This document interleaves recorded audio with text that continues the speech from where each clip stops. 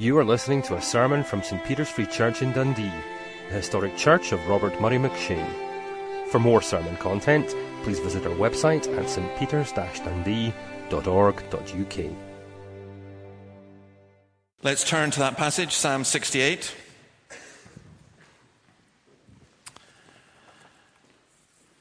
And the last time we took communion, we looked at the first 27 verses. We're going to look from verse 28 to the end. And I want to begin really by, I'll read them as we go through them. But I want to begin by mentioning a couple of people in the congregation who are not here. At least I think they're not here, so I don't embarrass them. First is Sinclair. He's got a new book out. And I have to confess this, that he gave it to me and I was so glad. I love Sinclair's writing, absolutely love it. But it was a book about something called the Marrow Controversy, which is an 18th century Scottish Presbyterian theological squabble. And I thought, thank you, Sinclair, that's wonderful, but it sounds as dry as dust. Now, I know Sinclair never writes anything that's dry. So, honestly, if it hadn't been written by him, I probably wouldn't have touched it. But I started reading it this week, and I'm just completely blown away. Apart from Calvin's Institutes, it's probably the best theological book I've ever read. And actually, the title is The Whole Christ. And for me, it's just a wonderful thing to see how what we think about God and Jesus is so fundamental to who we are and our own well-being. And whatever problem and issue you have here this morning, we're going to talk about Christ. And I hope that you'll see that Christ is the answer to what you need. I also want to speak out somebody else, Elizabeth, who wrote me a lovely letter. And she said I could share this about just how God's working in her life. And it's lovely to hear testimony of that. And part of it says this: I want to share how I'm beginning to see the might and majesty of Jesus as never before. I've longed for this all my life. For those of you who don't know Elizabeth, she's one of our more mature members. I've longed for this all my life. The first part of Colossians vibrates and pulsates as never before. Why has it taken so very long? Maybe a benefit of old age. I'm now beginning to understand why he is your magnificent obsession and of so many others. Now he lives in a wonderful new way. What a debt I owe to St. Peter's. The Bible is coming alive. I thought I loved it, but this is new. Praise him. Well, when you have an old, experienced Christian speaking like that, you know that God is at work, as much as if someone's newly converted. And I hope that you will get that as well. My experience in reading Sinclair's book was to get a fresh view of Jesus, and I hope that you will as well. In Ephesians 4, Paul quotes the part of this psalm when he says, this is why it says, he said, each one of us grace has been given as Christ apportioned it. This is why it says, when he ascended on high, he led captives in his train and gave gifts to men. It was he who gave some to be apostles, some to be prophets, some to be evangelists, some to be pastors and teachers, to prepare God's people for works of service, so that the body of Christ may be built up until we all reach unity in the faith and in the knowledge of the Son of God, and become mature, attaining to the whole measure of the fullness of Christ. That's a wonderful thing, to be united in Christ, to attain to the whole measure of the fullness of Christ. And God has given Spirit-anointed leaders who proclaim his Spirit-filled word so that that may happen. Acts 2:33, Peter says, exalted to the right hand of God, he has received from the Father the promised Holy Spirit and has poured out what you now see and hear. You see, the thing about the Word of God and the thing about the church of God and the people of God should be this, that they always point us to Jesus Christ. Legalism tells us what we should do. Liberalism tells us what we can do or what God couldn't do. Biblical Christianity tells us about what Christ has done, and because of that, our knowledge of who God is. And that is, whatever your circumstances, that is your greatest need. Now, there was the thing that gripped me most in Sinclair's book was where he spoke about being a Christian and about how we describe. And it's very interesting that in the New Testament, virtually nobody describes themselves as a Christian. They were called Christians as a nickname, like you get called Bible basher at school. But the self-identification was never, I am a Christian, which is interesting. And I kind of knew that, but I hadn't really thought about it. And Sinclair says that if you look through it, the identification is always this: I am in Christ. Christian's like a label. It can become an ethnic label. It can be a political label. It can be a religious label. But who are you? I am in Christ. And that phrase is used, I think, over 200 times in the New Testament. Calvin says they have no reason to complain at their lot so long as they have union with God, the only and sufficient source of their happiness. Union with God. What an incredible claim. And yet when we take communion, that is what we're saying, that we have union with God. So let's look through this psalm at what some of that means. I'll read, first of all, verse... where am I looking at? We're looking at verse 19. I'm going to start at verse 19, actually. Praise be to the Lord, to God our Savior, who daily bears our burdens. And there you stop. Because there, you need to memorize that verse. And there you need to realize this is so different from religion. This is so different from what people understand. What do we mean?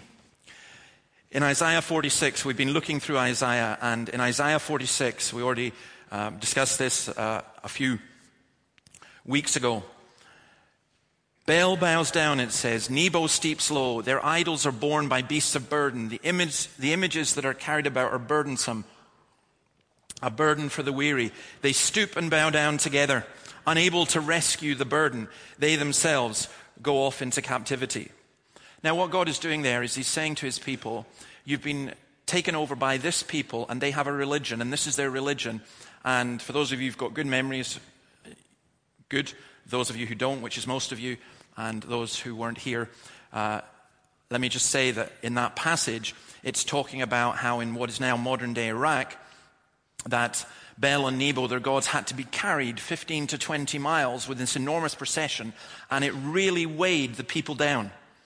And what Isaiah is doing is contrasting that with what God does for his people. Because he goes on, listen to me, O house of Jacob, all you who remain of the house of Israel, you whom I have upheld since you were conceived and have carried since your birth, even to your old age and gray hairs. I am he who will sustain you. I have made you, I will carry you, I will sustain you, and I will rescue you. We have children. And they're very little, and you carry them. But you're not carrying them when they're 10 years old, or 15 years old, or 50 years old. And that's the difference. God says, I will carry you, even to your old age. I will carry you. There's a burden. We are burdened with so many things. Some of us are burdened with illness. Some of us are burdened with the consequences of our own sin. Some of us are burdened with fears. Some of us, we just don't know where to go. We don't know what's happening. We don't know what's going on. And worst of all, we get burdened with religion when we come and we hear about Jesus, but we hear about it in such a way that all that happens is an extra load is placed upon us. We should be doing this. We should be doing that. We're not worthy. And God says, no, I will carry you. I daily bear your burdens. That's why we go every day, by the way, and daily cast our burdens upon him. And it's almost like you're going to be saying, Lord, it's me again. And you've heard this a million times before. And it's the same old thing. And I've got the same old burden. Please take it. And he never says no. Never. It's an extraordinary, for me, it's an extraordinary image. I remember I had a friend who sang this song. I've never heard it being sung anywhere else, but the words made such an impression. They've been stuck in my mind and heart. Is your burden heavy as you bear it on your own? Are you growing weary as you struggle on your own? Reach out to Jesus. He's reaching out to you. He is always there, hearing every prayer, faithful and true, always by your side. Do we really, really, really believe that? And sometimes, there's a disease that gets into us. There's a disease that gets into us even as Christians, which takes us away from the sufficiency and the fullness of Christ and causes us to look at ourselves to do things. But God daily bears our burdens. Let's go on. Verse 20. Our God is a God who saves. From the sovereign Lord comes escape from death. Now, the interesting thing about this, and you can check with Will if you think, I'm not sure David's got his Hebrew right. I rely on people like Will for that. I confess I can't read Hebrew. I just read the commentaries and what it says about Hebrew. But the Hebrew here has this notion of, to the sovereign Lord belong the exits belonging to death. And that's a really interesting and wonderful idea. The God who saves is plural. It's like saves in all circumstances. And what's being said here is that there's death. And it's a room, if you like, and you can't get out of it. And you're stuck inside it. You're in the burning building, whatever. And there are no exits. I tell you this, if you're not a Christian, you're the same as me, you're going to die. And there are no exits. And what this is saying is there are exits. That God provides exits. Now, what does that mean? In Psalm 18, it talks about being brought out of death into a spacious place. What it's saying is this: God delivers us from all our enemies, and particularly from the enemy of death, which is the greatest enemy and last enemy. We need to remember, with all the problems and difficulties that we have, that there is one who is greater than them all. Again, Calvin says this: this is a truth particularly worthy of our notice, as teaching us to beware of judging by sense in the matter of divine deliverances. However deep we may have sunk in trouble, it becomes us to trust the power of God, who claims it as his peculiar work to open up a way where man can see none.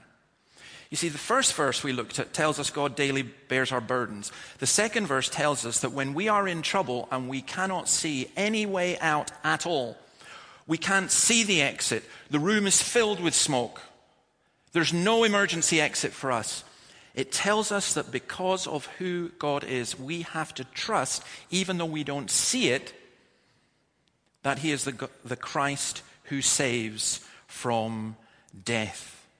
The Christ who carries his people, the Christ who saves from death. Because he lives, I can face tomorrow. Because he lives, all fear is gone. And again, how often do we spend wasted hours being anxious, trying to work out a way for us to escape the trouble and the difficulty I'm in? Nobody sees the trouble I'm in. Nobody sees it. But the Lord sees, and with the Lord there are the exits from death. Verse 21 to 23. Surely God will crush the heads of his enemies, the hairy crowns of those who go on in their sins.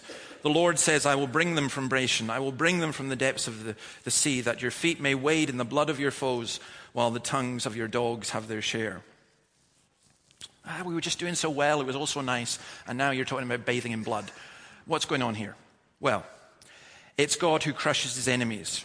The hairy crown, by the way, some of us can speak of this not from experience, but the hairy crown is, the idea in that culture was that the more hair you had, the greater was your strength. And that's why men grew beards. I've just ordered a book, The History of the Beard. I know it's weird, but honestly, you're going to be hearing about this because the book sounded absolutely fascinating. It's the history of the beard throughout the whole of the world. And you'll be getting some illustrations, I'm sure. But here's one of them. And it's this, that if you had a full head of hair, You had the ponytail, the full works, and a full beard, like ZZ Top or something. You had the whole lot. Then that was a sign of your strength, a sign of your power. And when it's being used here, the hairy crowns of those who go on in their sins, it's saying those who think that they're strong. But God will crush them. God will crush your enemies. This is not a particularly bloodthirsty thing. It's not glorying in violence. It's just simply saying you see this tremendous evil that faces you.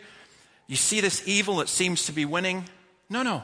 There's only one winner at the end of all of this, and it's God.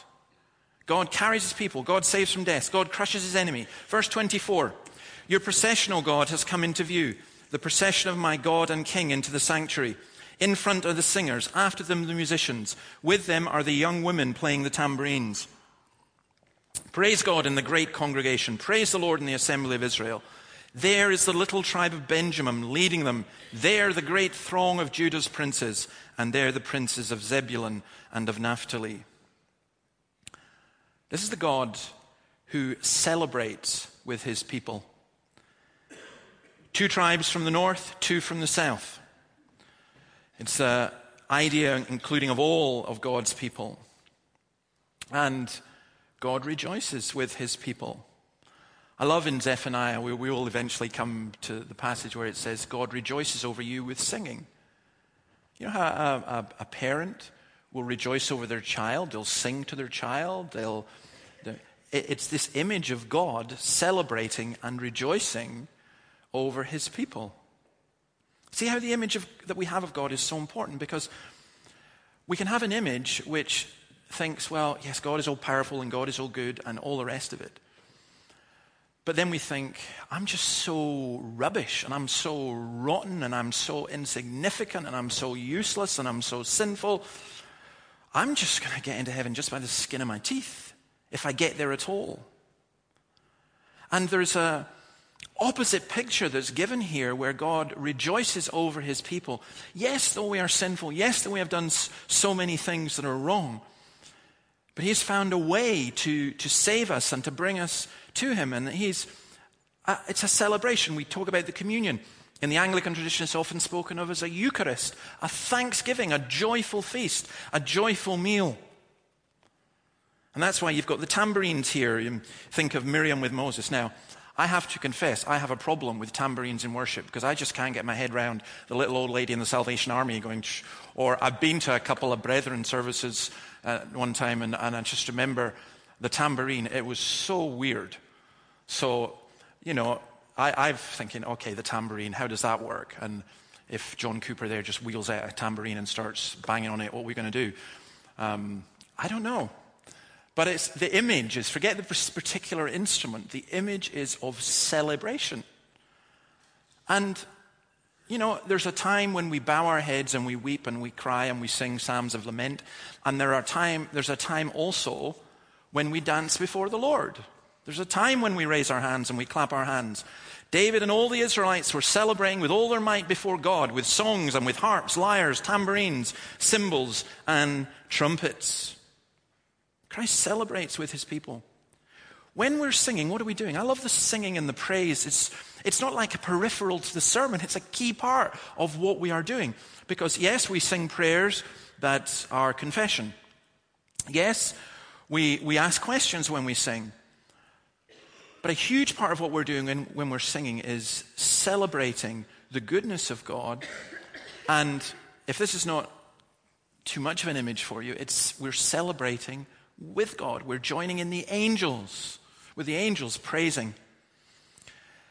So there's a response to all this. If that is who Christ is, if he carries his people, if he saves us from death, if he crushes our enemies, and if he celebrates with us, what's our response?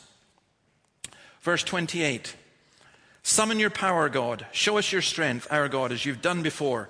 Because of your temple at Jerusalem, kings will bring you gifts. Rebuke the beast among the reeds, the herd of bulls among the castes of the nations. Humbled, may the beast bring bars of silver, scatter the nations who delight in war. Envoys will come from Egypt. Cush will submit herself to God. Our response is twofold. This first part just simply says this: we pray. We pray for God's power and grace to be shown in the world. Summon your power, God. Show us your strength, our God, as you have done before. We come and we cry, Lord, I want to see Jesus. I want to know. I want to experience your power. Not in the sense that so many Christian churches sometimes teach of, Lord, give me power like I can be zapped, or I can zap people even more. I've got the power, zap. I've got the power, zap. I've got the power. That's not what it means. It means the power of God working within people's lives so that we see the beauty of Jesus, so that people are brought to him. The only thing that's going to work, I go to lots of things and hear lots of things, people talking and strategizing about communicating the gospel and how do we bring the gospel to Scotland, and all of it's very good. And except what bothers me about it is this, so much of it is talking about how to bring the gospel, and I'm just fed up of it. Well, let's just get the gospel out. And may God work in power through his gospel. There's nothing reinforces your faith more than seeing somebody walking off the street, or someone from your office, or someone from your family who had nothing to do with God. And then God works in their life and they're praising him and serving him. It's just absolutely wonderful. That's what we need. We pray, summon your power. It's why we have prayer meetings. It's why we gather before the service here. It's why you should pray in your home. It's why you should pray when you meet together. Summon your power, O God. And he asks for the temple to be glorified. That phrase, as we sang it, I'm sure some of you are going, what's this about the beast? What's this about amongst the reeds? It's a nickname for a crocodile, which in turn was a nickname for Egypt. And Egypt was traditionally Israel's enemy. And it's saying, God, defeat our enemies, but it's also saying, God, bring your people not just from Judah, not just from the tribes of Israel, but from Cush. And for them, Cush, that was North Sudan, that was really, really far away. That's what the ends of the earth were. We live in Scotland, and most of us who are Scottish think this is the center of the universe. We talk about faraway lands. Those of you who are from Malaysia, oh, that's a long, long way away. And you're from Kuala Lumpur, and we're going, Dundee's a big city, and you're going, what? It's not even a suburb of KL. And perspective and how we look at things. But God, there's this tremendous vision of God bringing people. The ends of the earth. There are no ends of the earth for God. Everywhere is where his people are. Isn't it wonderful that today there isn't a nation in the world where there will not be people worshiping Jesus? Nobody in the New Testament would have believed that from experience. How could they possibly imagine that? But that's what's happened and will happen. People will come from all over the world. God's people pray. And then verse 32, sing to God, you kingdoms of the earth. Sing praise to the Lord. To him who rides across the highest heavens, the ancient heavens, who thunders with mighty voice, proclaim the power of God, whose majesty is over Israel, whose power is in the heavens. You, God, are awesome in your sanctuary. The God of Israel gives power and strength to his people. Praise be to God. Prayer turns to praise. I love what Spurgeon says about this. He says, we have too much singing against God, but cannot have too much singing to God. I sometimes think we don't praise properly because we don't pray properly. We think our own hands have provided this. We think of praise to God as something that we do, and we don't grasp or see who Jesus is. God is the God of Israel, the God of his people, the God of the whole world, the God whose power is in the heavens. Apparently, if you could count the known stars that we can see at one a second, it would take you 2,500 years to count them all. It's extraordinary. The God whose power is in the heavens. And what the psalmist is doing is what happens in Christ, that there is this God of immense power and immense care, and it's the same God. And it's, I think sometimes you get a God, Christians present a God who's of immense power, but he's so powerful, he's like the Islamic God. Can't come near you because he's too powerful. You can't go near him. And then I think there are Christians who present God as, God, he really cares for you. He really feels your pain and so on. But he's so weak that it doesn't matter because he can't do anything about it. But that's not the God of the Bible. The God of the Bible is the God who is all-powerful and the God who is love. And that is just an astonishing thing. Let me finish by just going back to Ephesians 4 and verse 14. After we've been taught all this, then we will no longer be infants, tossed back and forth by the waves and blown here and there by every wind of teaching and by the cunning and craftiness of people in their deceitful schemes. By the way, the devil is having a field day in the Church of Scotland because even well-meaning Christians are standing up sometimes and teaching rubbish. And Christians are being blown here and there by every wind of doctrine. And people, oh, are you saying that you've got it right? No, I'm saying the Bible's got it right. Teach the Bible, teach the Word, stick to the Word, and you'll see. Then we'll no longer be infants. We won't be blown there. Instead, speaking the truth in love, we will grow to become in every respect the mature body of him who is the head, that is Christ. From him, the whole body, joined and held together by every supporting ligament, grows and builds itself up in love as each part does its work. Christ is the body. When we take communion, we are told not. Christ is the head, rather. We are told not to take communion if we don't recognize the body. Now, the body of Christ is what he gave for us. It's speaking about that, but it's also speaking about our brothers and sisters, our fellow Christians. And it's this extraordinary thing happening. As we take the bread and as we take the wine, we're being told, you're united. You're united in one body. And the Pope's not the head, and the bishops are not the head, and ministers are not the head. I'm not the head of this church. The elders are not the head. Christ is the head, and everything flows from the head. That's why we sing. Christ gave himself for us. He's given himself to us. We are in Christ. We belong to Christ. And this is the thing, the song we're going to sing in a moment talks about him, Jesus, paying it all. I know that there are some of you, and what you think is, do you know this? If I could just get this right, if I could just get this thing sorted out, if I could just do this, if I could just fix that relationship, then I'll be ready to follow Jesus and to love God and to serve God. And I'm sorry, you haven't got it. You haven't understood. You haven't grasped. You are not aware of what the gospel is. The gospel is there's nothing you can do. Nothing. You could work for 1,000,000 years and you still couldn't earn your salvation. And that nothing you can do, by the way, also goes this direction. That there's nothing that you have done that can prevent you from coming to Christ. Oh, but you don't know how bad I am or what I've done. True, I don't know, I don't want to know, I don't need to know. But Christ does, and he still invites you.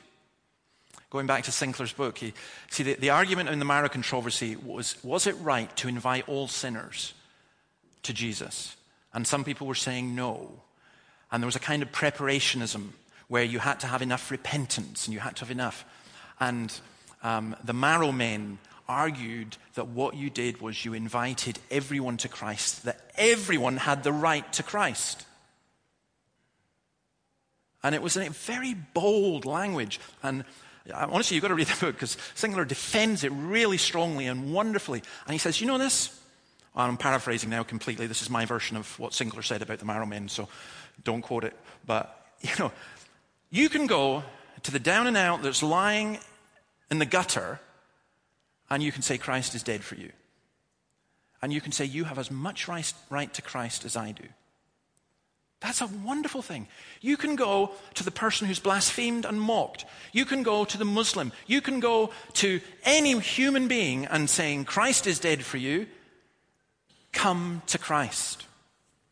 None of us have the right to go and say, well, that person, I think they make a good Christian. That one might not. That one's not quite there yet. That one's not quite there yet. We don't know. Only God alone knows people's hearts.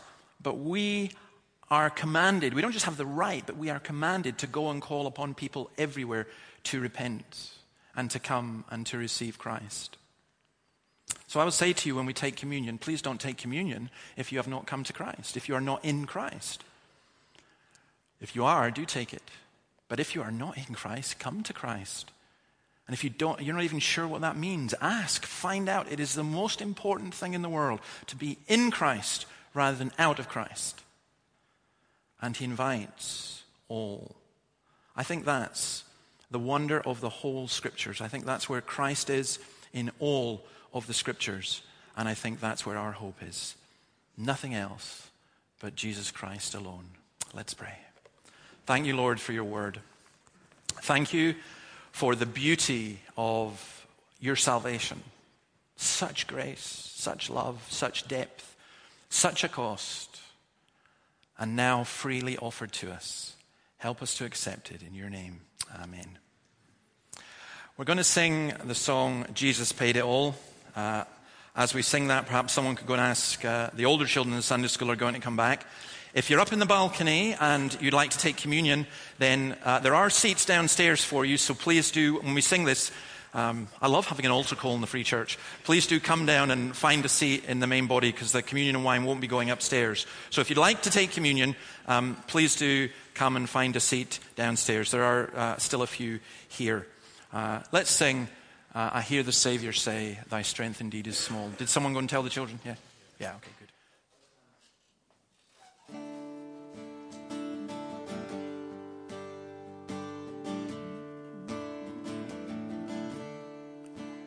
I hear the Savior say, thy strength indeed is small. Child of weakness, watch and pray. Find in me thine all in all. Jesus paid it all to him I owe. Sin had left a crimson stain, he washed it white as snow. Lord, now indeed I find thy power and thine alone can change the leper's spot and melt the heart of stone. Jesus paid it all to him I owe. Sin had left a crimson stain, he washed it white as snow. And before the throne I stand in him complete. Jesus died my soul to save, my lips shall still repeat. Jesus paid it all to him I owe. Sin had left a crimson stain, he washed it white as snow. Amen. Please be seated. Now we read in 1 Corinthians the warrant for the Lord's Supper from chapter 11. For I received from the Lord what I also passed on to you. The Lord Jesus, on the night he was betrayed, took bread, and when he had given thanks, he broke it and said, "This is my body, which is for you. Do this in remembrance of me." In the same way, after supper, he took the cup, saying, "This cup is the new covenant in my blood. Do this whenever you drink it in remembrance of me. For whenever you eat this bread and drink this cup, you proclaim the Lord's death until he comes." You are not proclaiming your righteousness and your goodness, you are proclaiming the Lord's death. And if your faith and trust is in the death of Christ, then you are invited to share at his table. It's his table, not ours.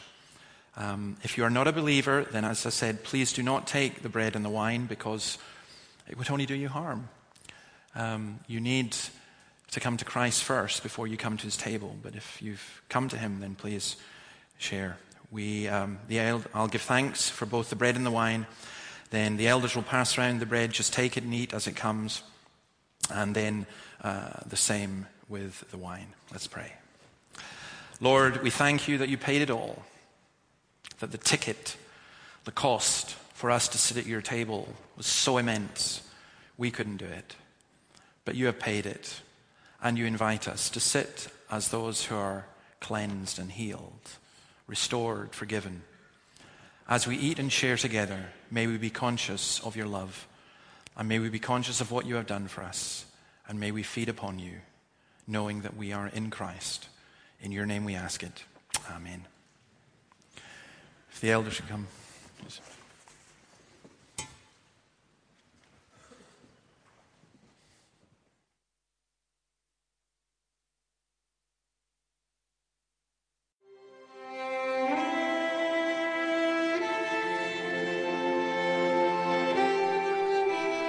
Thank you for listening to this sermon from St. Peter's Free Church in Dundee. If you found this sermon has been helpful to you, please help us to continue building up and assisting the people of God.